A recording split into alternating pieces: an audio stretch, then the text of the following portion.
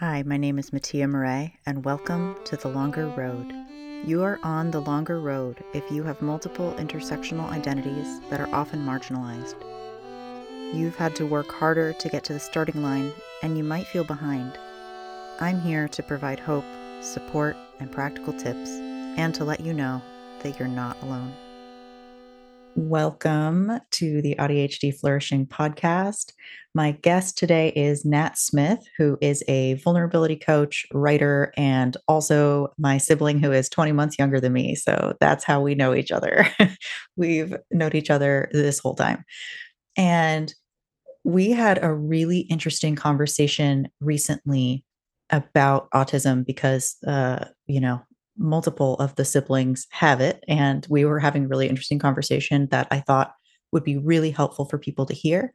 And then I'm also going to ask Nat to introduce themselves and add anything else about how you're thinking about yourself right now. Yeah. Yeah, it is funny because I think since we're both in the coaching world, there's a lot of people who know both of us but don't know that we're related. Like I mention it and they're like, "What?" Which we do look alike, but our hair is different. So, anyway, I am gender fluid. I'm bi. I currently occupy Duwamish land, which is colonially known as Seattle, Washington. That's where Mattia and I largely grew up, and I just moved back here a couple years ago. And we also had some very interesting experiences when we lived together for 3 years, from 2018 to 2021. And yeah, in addition to being a vulnerability coach, I also am a pet sitter. So post a lot of dog and cat pictures and talk about them all the time. Yay. And you also have a master's in theater, right? Is that an MA? MFA in playwriting. Okay. Yes. So I spent my 20s in the theater world, got very burned out, and worked in startups for a bit. And now I'm kind of getting back into playing with expressive arts a little more. I do some creative nonfiction. I have a selfie project. Oh, yeah, I didn't mention that. Selfie project. I am going to be doing a 48-hour film project while you're here later this month. So, yeah, that's another side of my creative self. I mean, our whole childhood was all about the arts. So Yeah. if you weren't going to be a musician, you better do something artistic. Yeah. And also do it at a high professional level with very little support emotionally or financially. Yes, definitely like be a starving artist. That's the ideal. Which most people like when I went to college, I was like, oh, other people were told by their parents to go into lucrative fields. That can be fucked up, but also seems like it could be helpful. It at least makes sense. I get why people Yes. say that. Yeah. People don't get it when we talk about how our parents talk about money. Yeah.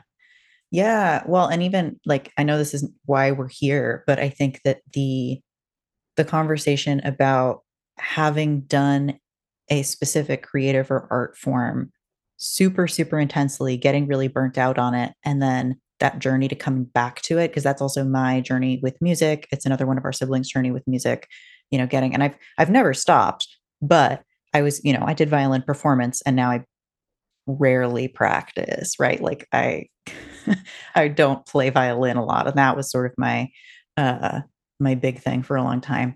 So anyway, I think there's also something really interesting there with being somebody who has a lot of talents, interests, you know, area things that you could do that maybe have some overlap and then ending up just like totally burning out on something and setting it aside for a long time. Like that's Yeah, and like I for a long time wished that I had even been cognizant of the option to take time off between high school and college because I had to fight so hard just to go to college at a normal age, which you know that struggle. Uh, which our paths were different with that, but we both had very heavy academic pressure to do things young. And so for me, that meant going from relatively intense but not too much pressure high school environment where I took AP classes and I was, toward the top of my class and everything, to an extremely competitive liberal arts college that was just so hard. Like, and I did not have any mental health support through that, really. I remember going to a counselor one time, mentioned a particular trauma, and he was like, "Well, it sounds like you're over that, so I think we don't need to." And I Oh, just wow.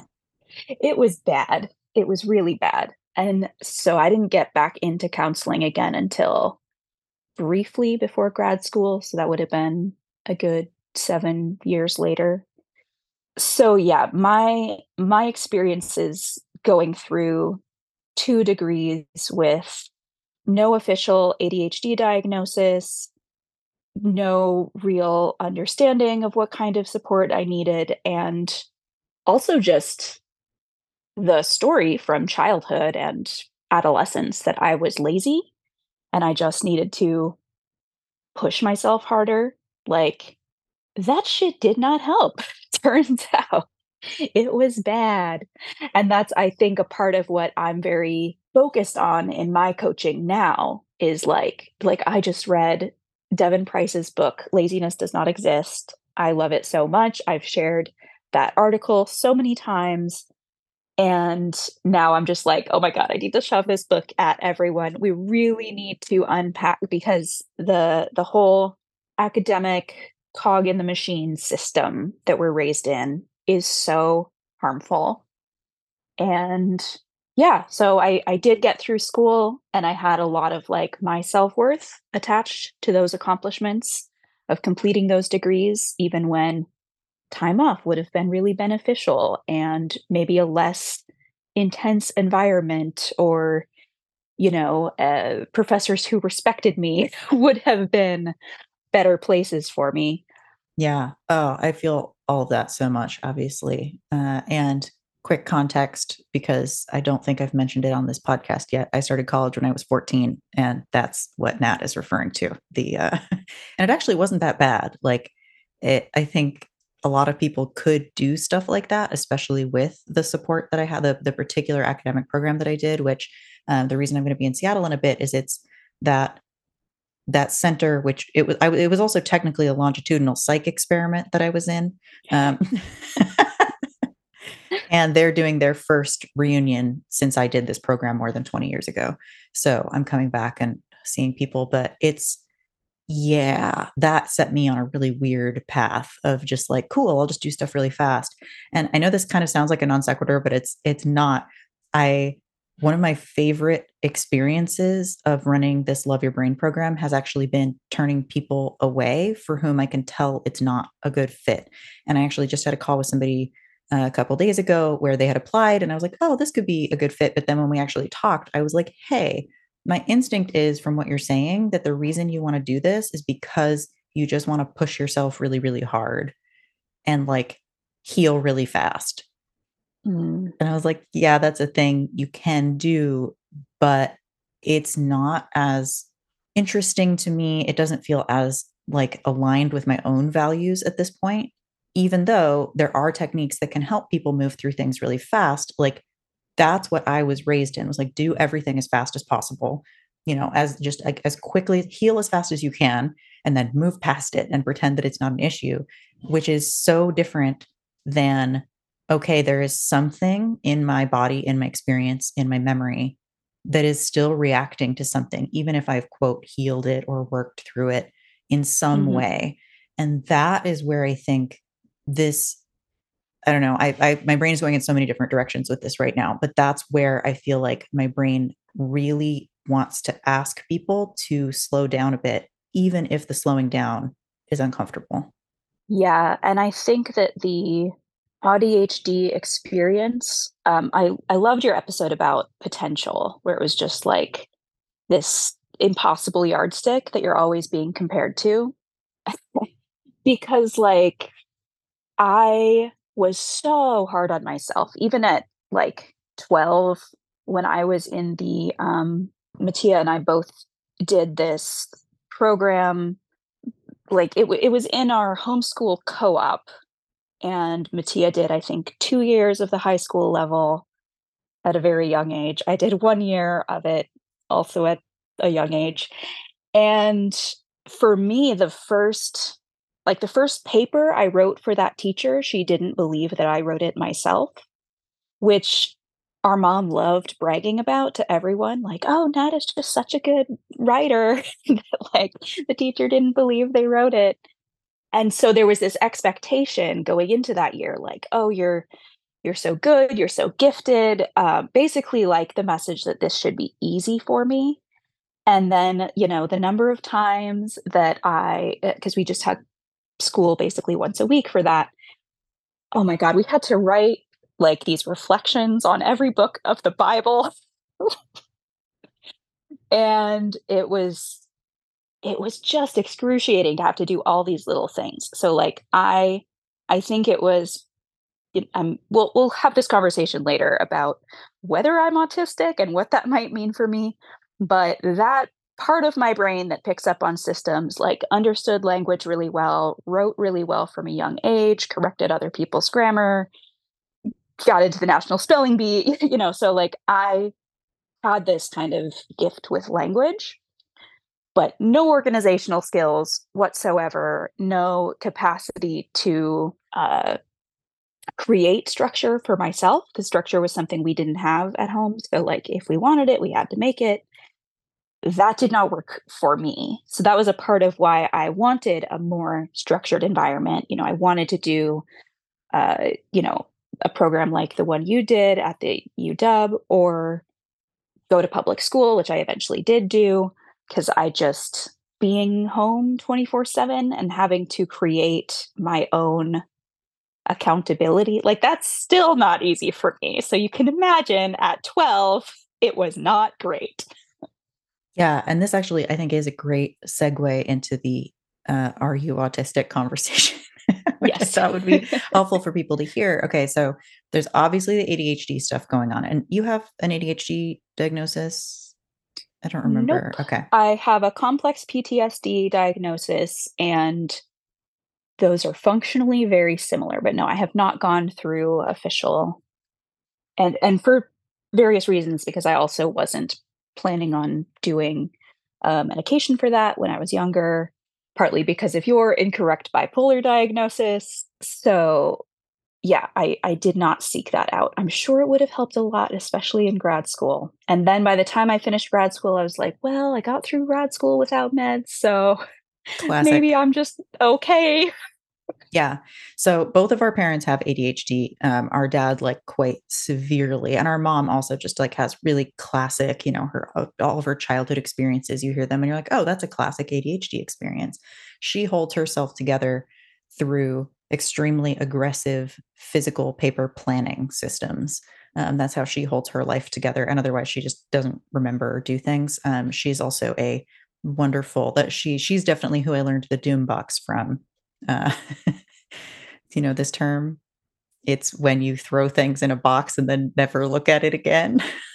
Oh, yeah. I do that. Yeah. And then our dad just, like, can't keep his shit together at all, and our dad's also autistic. So, okay, so that's the background. Most of the siblings at this point have an ADHD diagnosis, either, like, officially or like a, therapist being like, "Yeah, you probably have that." And what you're describing of the part of you that really, really wanted structure and routine, like, for a lot of people, that's the autism part of the ADHD part. It can also just be ADHD. So again, like, I'm not saying you are autistic, but one of the biggest things that I think weirdly our family just hasn't really talked about very much is the fact that you just didn't talk for a couple of years as a child. Like, you started talking and then you stopped talking Was it completely. years? Yes. You stopped talking for, like, 2 years, and nobody was like, "Oh, maybe we should talk to a Oh, doctor." It was a really long time. I mean, you I talked a thought it was little bit, but it was m months. I mean, it was months that you were literally silent, but then you were oh, barely yeah. talked for a long time after that. Yeah. And there was a lot of situations where our parents were trying to get Nat to talk. This was after an illness, but then there were situations, and there's video of this, of our parents trying to get you to talk, and you refused, and you would just point at things. So you were sort of like doing gestures, and it's like, okay, you are clearly communicating and they know that you're communicating. But again, at no time did anybody take you to a speech pathologist or anything. They're just like, oh, that's weird. That one just stopped talking. Right, and the one that's very heartbreaking that, like, this also very much underscores our dad's sense of humor. I have, like, curls in my hair, like, my mom had done, curlers the night before. We were having church that day, and dad's recording me, like, referencing the curls in my hair, which I'm, like, pointing to, like, he's like, "Oh, what's in your hair?"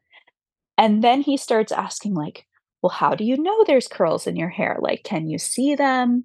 Maybe there's carrots on your head, maybe," and he just starts listing other things to try to get me to laugh, to try to get me to respond, and I get this, like, terrified look on my face, and I run off to the bathroom to go check and, like, look in the mirror to make sure there's not carrots on my head. And, yeah, so they would just, I mean, it was a game, I guess, for a while to try to get me to talk, and I remember that, like, book that I would just read over and over during that time of, like, kinda cardboard birthday book that I loved. Yeah. So anyway, that's a super classic thing that like if you were doing autism testing, that's a thing they would ask you about is if you had any, delayed speech, like and it was, not just that you weren't talking very much, but that you just like completely stopped talking for months and months. And then for a solid, Yeah. I would say 2-year period, it was hard to get you to talk very much. So, like, yeah, 3 to 5 or so, I Yeah. guess, but Which is again yeah. sort of a classic like age period. Right, and until you mentioned that, I'd never even made that connection of like, "Oh, yeah, that's an Yeah. autistic thing." Yeah, and then, the CPTSD stuff is which we all have as well, like, it's tough because it overlaps so many other neurodivergent, quote, "symptoms" or traits, Mhm. and it changes, right? Like, the reason CPTSD is considered a neurodivergence is because it chemically, physically changes your brain. Your, like, different parts of your you might have is it a smaller amygdala? But there's, like, various things that can happen, where various parts of your brain either are larger or smaller or don't communicate with each other as well. And so again, it can be hard to kind of like piece these things apart. But the other part of the conversation we were having is about the sort of the current levels of autism. So the 3 levels that are given in current diagnosis. Most people who are speaking like most of the time, right? Even if you have periods where you are not speaking, most autistic people who have a basic level of being able to be okay in a job, a school, a relationship, and who can speak are pretty much considered to be, quote, high functioning or level 1. But I saw a really good series of videos, from a TikToker who is I wanna say Australian psychologist who is also ADHD, and she had some great videos about the levels and talking about how basically a lot of level 1 people never get diagnosed, and a lot of people who are called level 1 are actually level 2 and need a lot of support and care, and I think that's me. Like, I think I really probably should have gotten a level 2 diagnosis. It's just, for example, I date people who feed me, right? If people don't feed Mm. me, it's very easy for me to go a couple days without eating. That is not functional. And like, literally my partner who I live with, I have gained 20 pounds in the last year and a half, and I don't think anybody can tell because it's mostly muscle. And I was like, oh, I guess I've just never eaten enough to put on muscle in my entire life. Like, oh my God. Yeah, and when we were living together, we kind of made it work.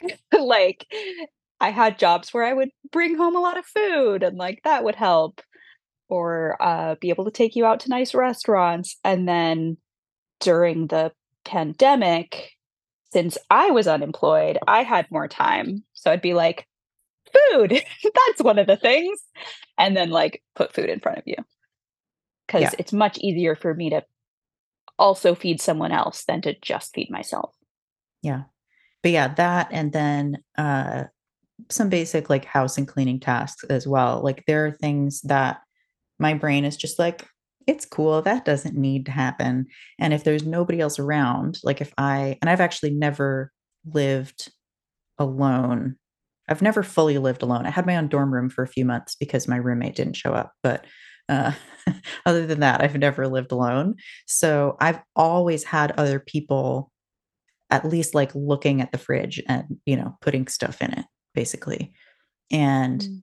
I was just reflecting on how much work my nesting partner does around executive function for the house, for housing costs and paying bills and making sure, things are paid, and then literal labor of the food and everything. And I was like, if I lived in supportive housing, this is what would be provided to me. And, I haven't been living with a partner continuously since then, but like I started living with a partner intentionally in 2012 was the first time that I like moved in with someone on purpose and didn't just start dating a roommate, which terrible idea. Don't do it, kids. Don't do it.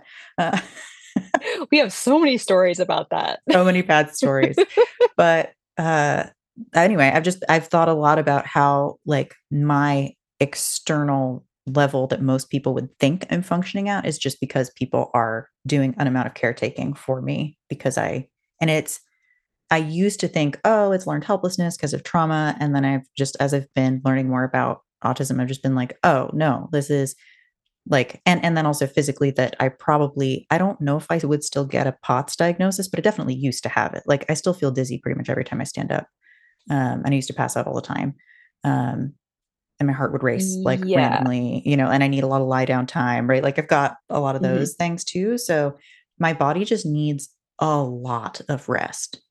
Well, yeah, and as you were talking about that, I was thinking of our dad who, like, yeah, his support is having a wife who does all the things. Like, and we would make a lot of jokes how non-functional he was in terms of not being able to feed himself and not being able to take care of the children and like, haha, that's so funny. Like, and a lot of that I think got ascribed to the gender thing of like, well, he's a man and he just doesn't have those skills and they don't come to him naturally. And yeah, he forgot to feed that hamster when we were babies. So that's why we never had another pet.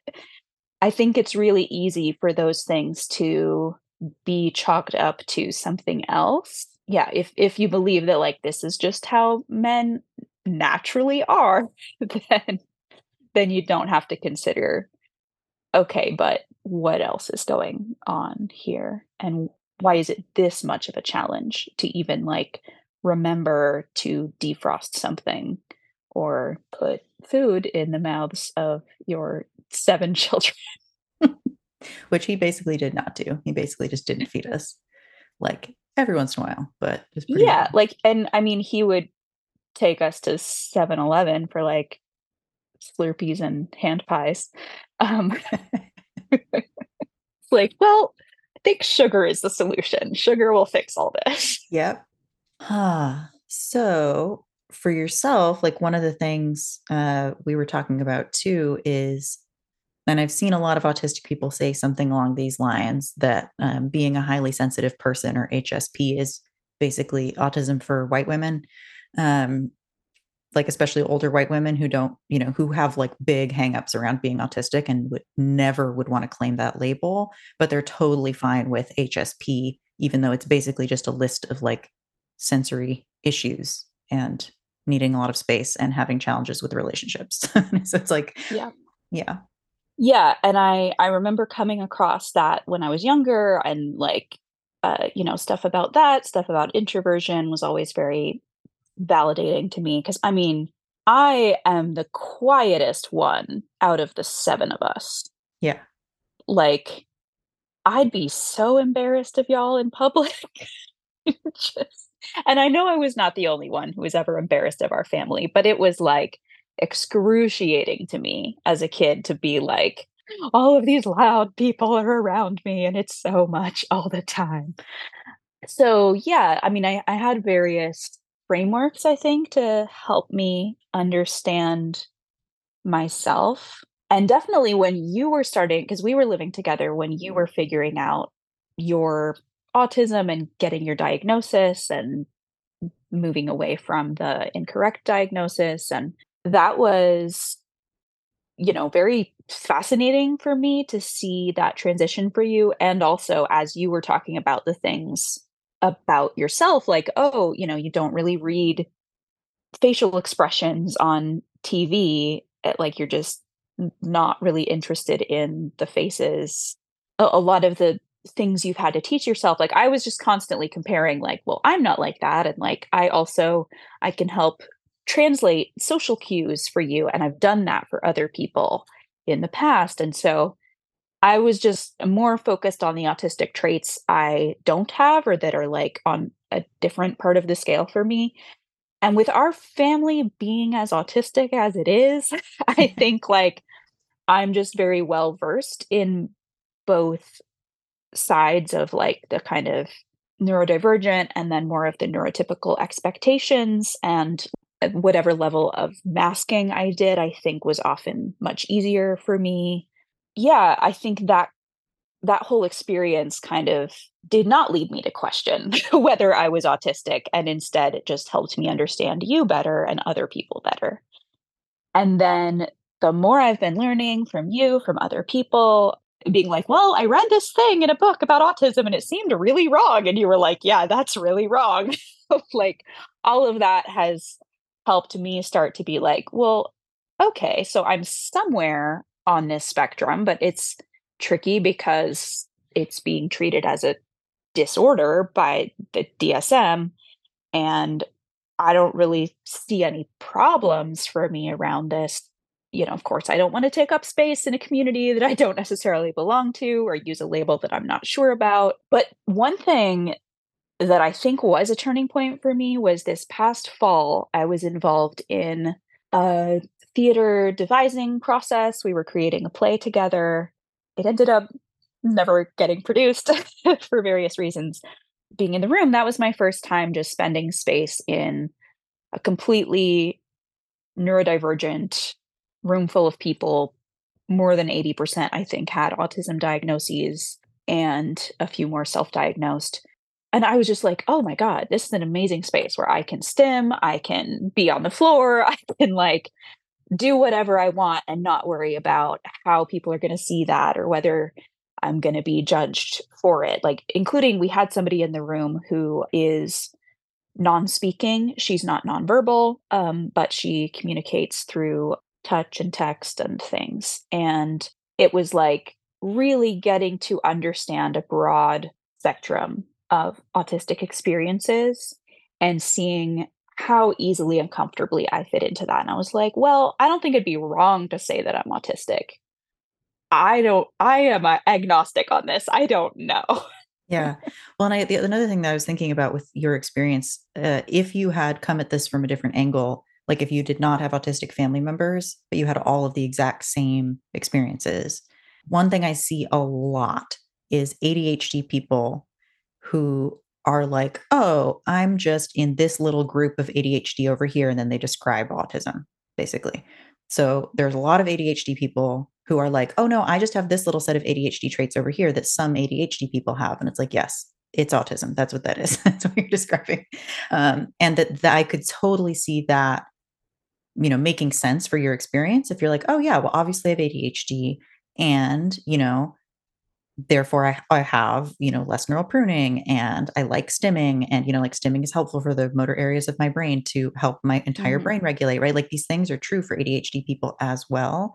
But that particular thing of like, I'm in a group of autistic people and I feel more comfortable than any other type of space. Like that's a very particular autistic experience.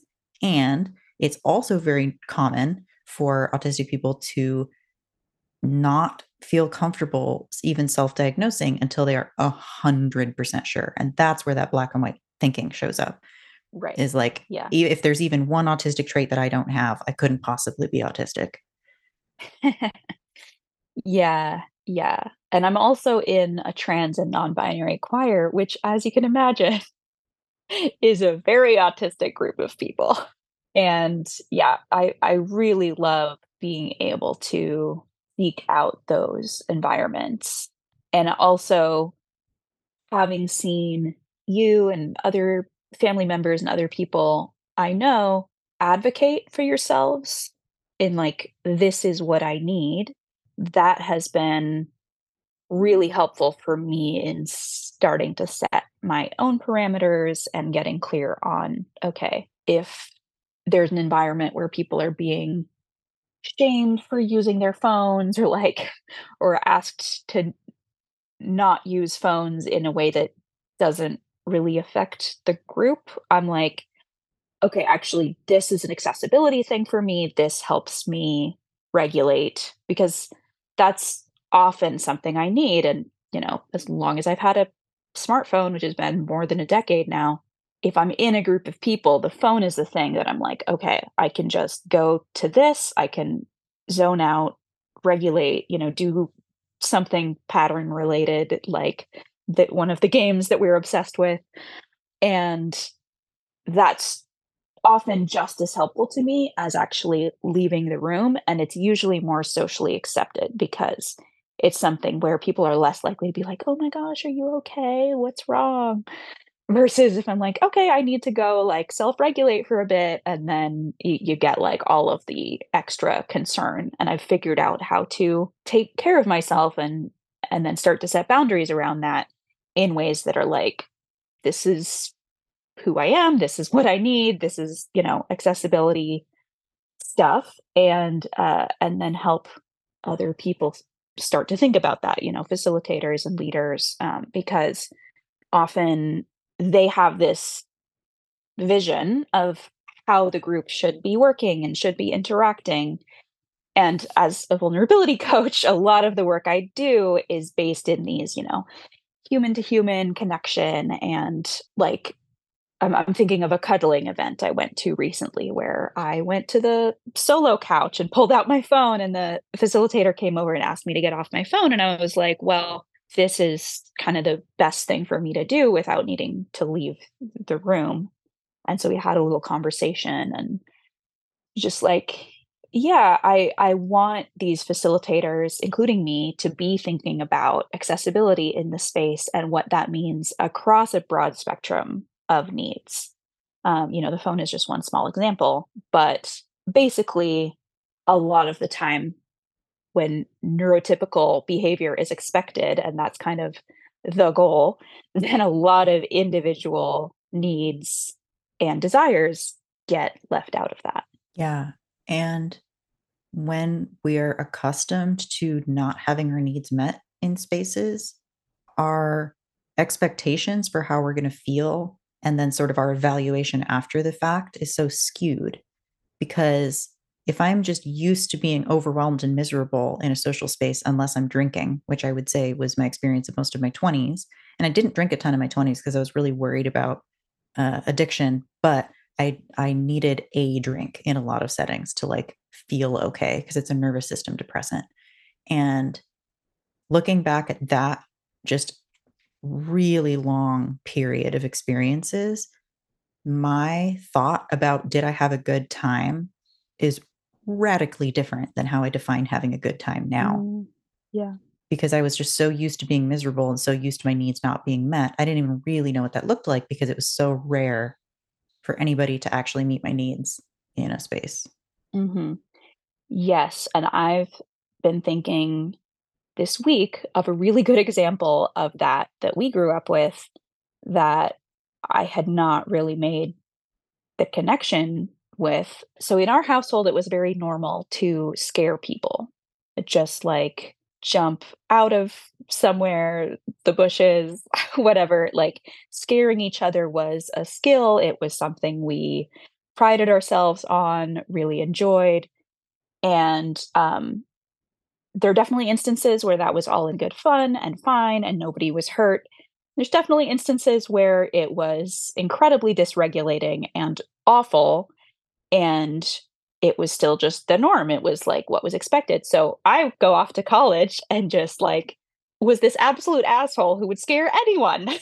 Like hide in my boyfriend's closet and jump out, or even after college, I was engaged in my early 20s. I had a partner who would collapse from fright when I scared him, like, the fainting goat thing, like his legs would just give out. And I had had people tell me, like, "This isn't funny, this isn't okay." And so specific people I had stopped scaring. But then I kind of learned, "Oh, this is not socially acceptable behavior in general." And there's things like that that were just so normal in our household that it took me a very long time to learn it was not socially acceptable elsewhere. Looking back, I'm like, well, I guess it made sense that it seemed fine to me because I was so used to being dysregulated and not having control over my body and my system that then it was just this reciprocal thing, we scare each other and like that's a part of the relationship and that's okay. Or like pushing a partner out of bed because it's funny.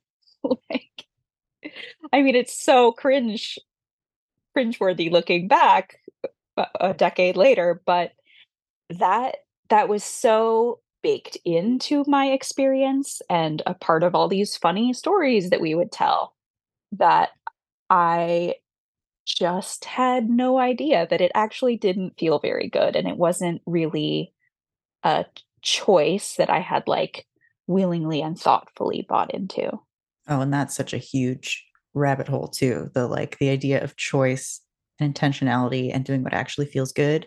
And that has been such a huge part of my autistic discovery awakening experience has just been, oh, I don't have to feel like miserable piece of shit all the time. I can actually feel regulated and content and good. I was going to say happy, but I don't even know that that's the right word, but I can feel okay most of the time.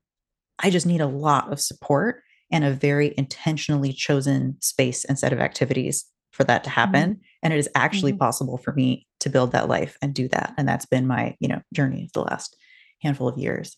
And I think, I mean, I know that I was the first one in our family to really start looking at and talking about autism. And that I think has been really helpful for multiple siblings to just be like, oh, you're allowed to like make choices about your comfort. Like we were talking about maybe trying to do a full sibling get together, which again, seven relatively loud people all together. And a couple siblings were just like, hey, you know what? I'm actually not up for everybody right now. Like it's too dysregulating for me. And we're all just like, yeah, that makes sense. We all get it. We all have experienced extreme dysregulation Yeah. and we're all in our own trauma healing journey. So I assume that people being able to do that is going to make it easier when we do come together because then people have set their boundaries. Right, and with that, there are childhood patterns and things that come up when we're all together as a group.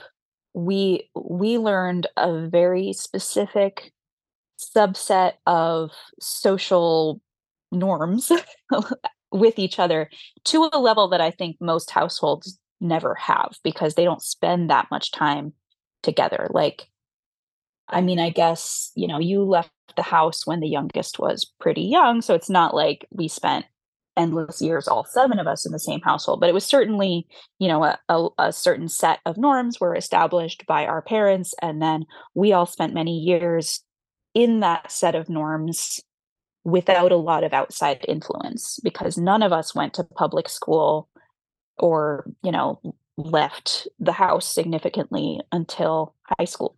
Yeah, we've kind of figured out, all right, how do we interact with the rest of the world? How do we interact with each other? And we've re-regulated, reconfigured our systems for other environments. But when we're all together, it's a lot. And we've had partners of siblings also get upset with like I think I had a partner, and I'm sure some other siblings have who did not like the overlapping talking, that we would all just jump into a conversation because, if you don't jump in, it never gets said. And I think not all of us, but several of us do have the sort of multi-track processing availability. So like we can semi-track a couple different conversations at once and maybe even hear and process two different things at once.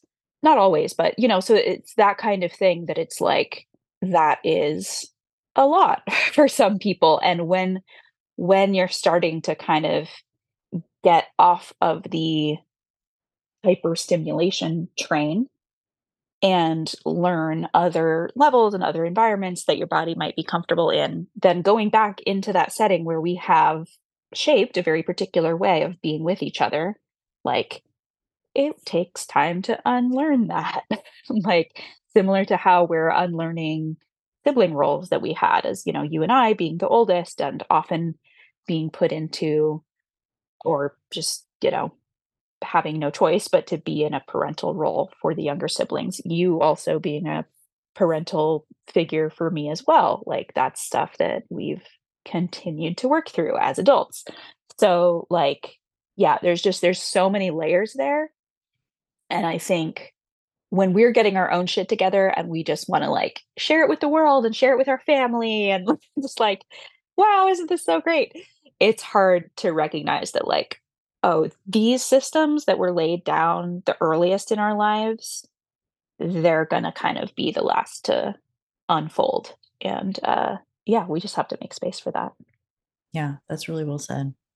So I imagine that for you, based on what we've talked about, I know we didn't go super deep into the what the autism levels are, but you can look those up. They are level one, two, and three, and they have sort of different diagnostic criteria.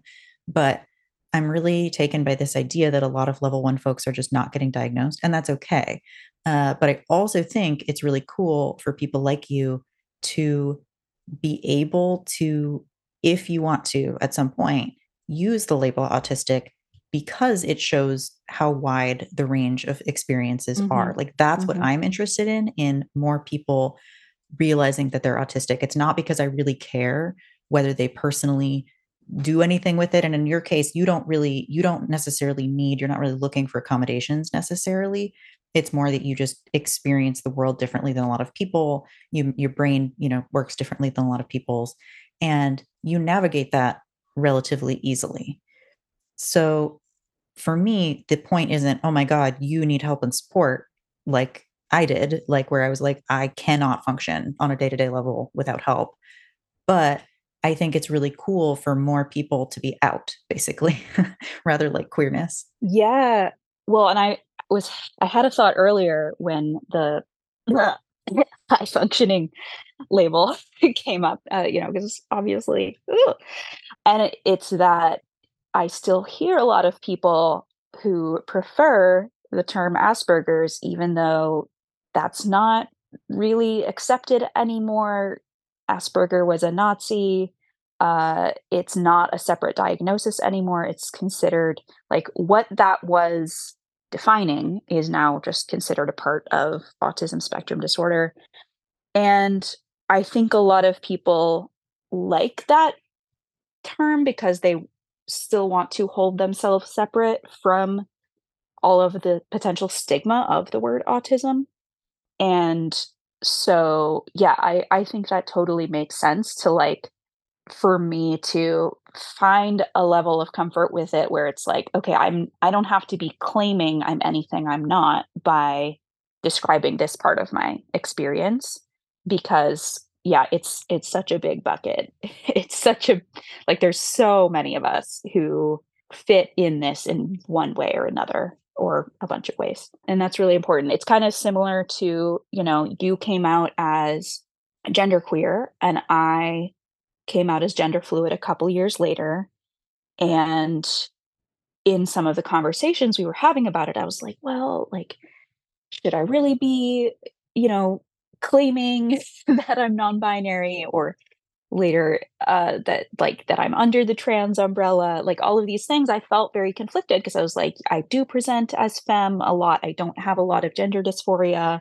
Up to this point, have not chosen any medical transition.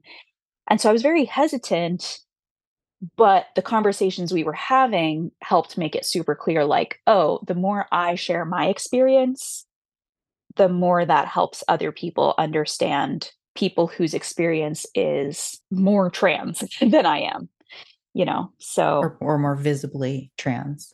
right. Yeah. Yeah. which is also very much Um, my nesting partner's experience is like they're non-binary and probably I mean, I'm agender and they're probably also agender. So those are a couple words that define both of us, but I've done a good amount of medical transition and they're at the moment not, they're not interested in it or considering it. They're just like, I just don't care.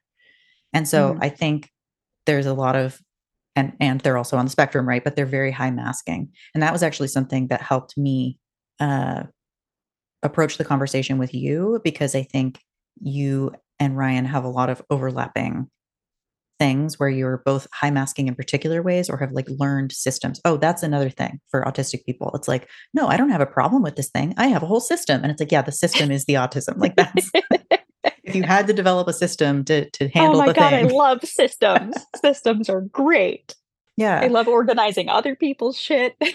Yeah, and the 3 of us lived together for a while too, but it was just Yeah. interesting because the 2 of you I was looking at both of you and I was like, "Yeah, you're both neurodivergent, but, like, I didn't think either of you was autistic when I was going through kind of the original process." But then as I Mhm, talked to both of you more, both of you have these very overlapping experiences where you learned all the things that you're supposed to do, and mhm, it causes you a good amount of stress that then makes a lot of social things and especially like relationship things really stressful because and I'm not saying you're the same in this regard, but like that you both have mhm, certain things where you tend to like give a lot and do a lot for people and then be mad afterwards. And I was just looking at that and I was like, yeah, mhm, for mhm. both of you, this looks like more of a masking thing than a thing that it doesn't seem like you really want to be doing all of these behaviors in this way. Yes, and also okay, I have a couple more things I wanna touch on before we close because I know we're coming close to time. One is that I was always like, "Well, I don't take things literally. I know what they're trying to say. I just think it's ridiculous that they're not saying it." And, like, so I would get really annoyed with all of that. It was just like, "Oh, come on. Like, I know what you're trying to say. Why don't you just say it? Euphemisms are stupid." Like, all of that. And now I notice when I'm like, "Oh, okay, so my brain does process this in a completely literal way, and then I translate it, and I'm like, "Ugh, well, why'd you make me do that work?" That's just irritating.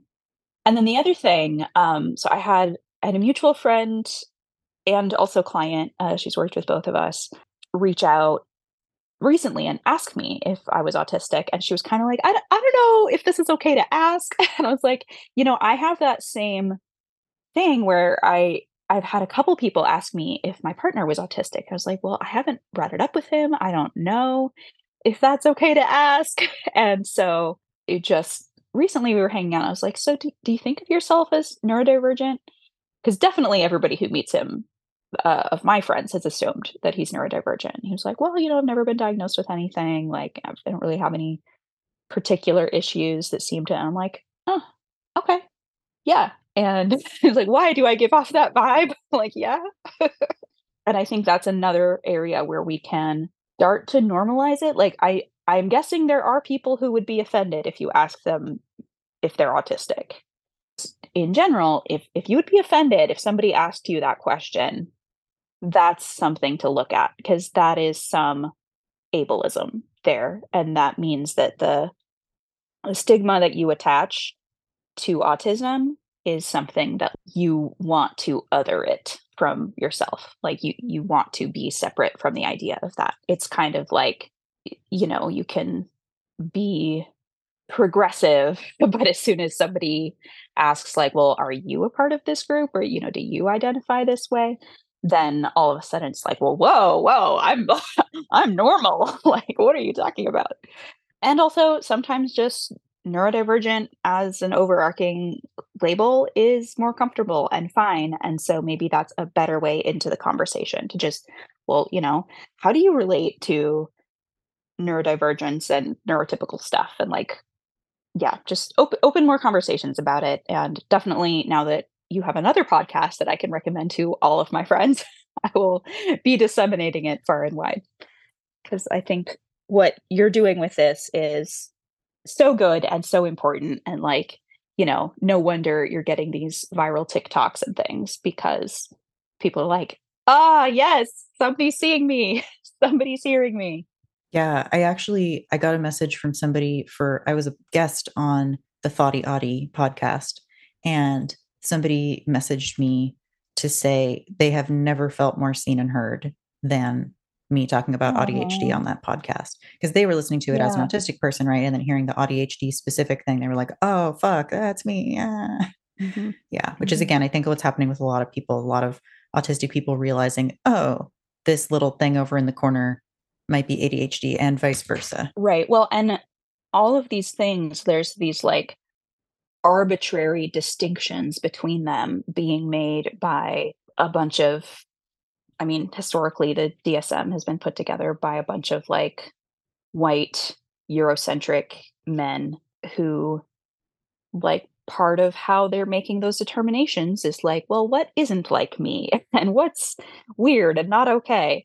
Yeah, it's been very helpful to learn about all of these different things, and, like, one of the reasons misdiagnoses happen is because there is so much overlap, and there's, like, this whole world of different ways that brains work.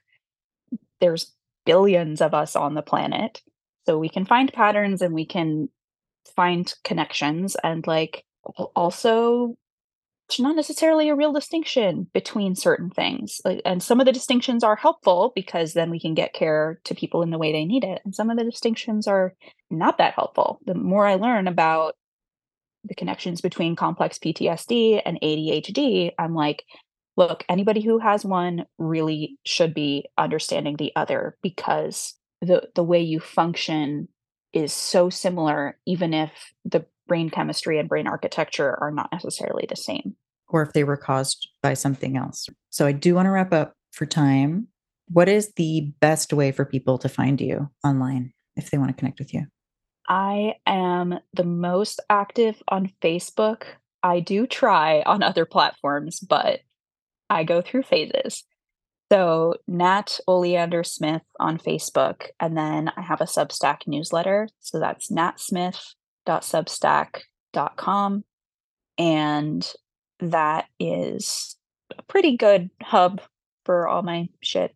So you can put those links in the show notes. And yeah, I guess I didn't really talk much about my work today, but it's definitely relevant. It's definitely accessible and inclusive. And that's been very important to me getting into vulnerability work and working with feelings and emotions and connection because those are different for some of us than for others. And we might not have the expectation or desire to have a relationship that looks or feels neurotypical. Yeah, Very that's cool. that's what I do.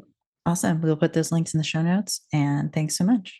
Yeah, thank you. We have a billion different topics we can touch on, like so many other spin-offs that I wanted to go into. So, Yes. all right. Yay. Thank you. Okay. Bye. Thanks for listening.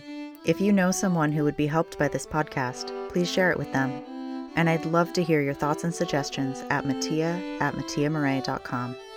That's MATTIA at MATTIAMAUREE.com.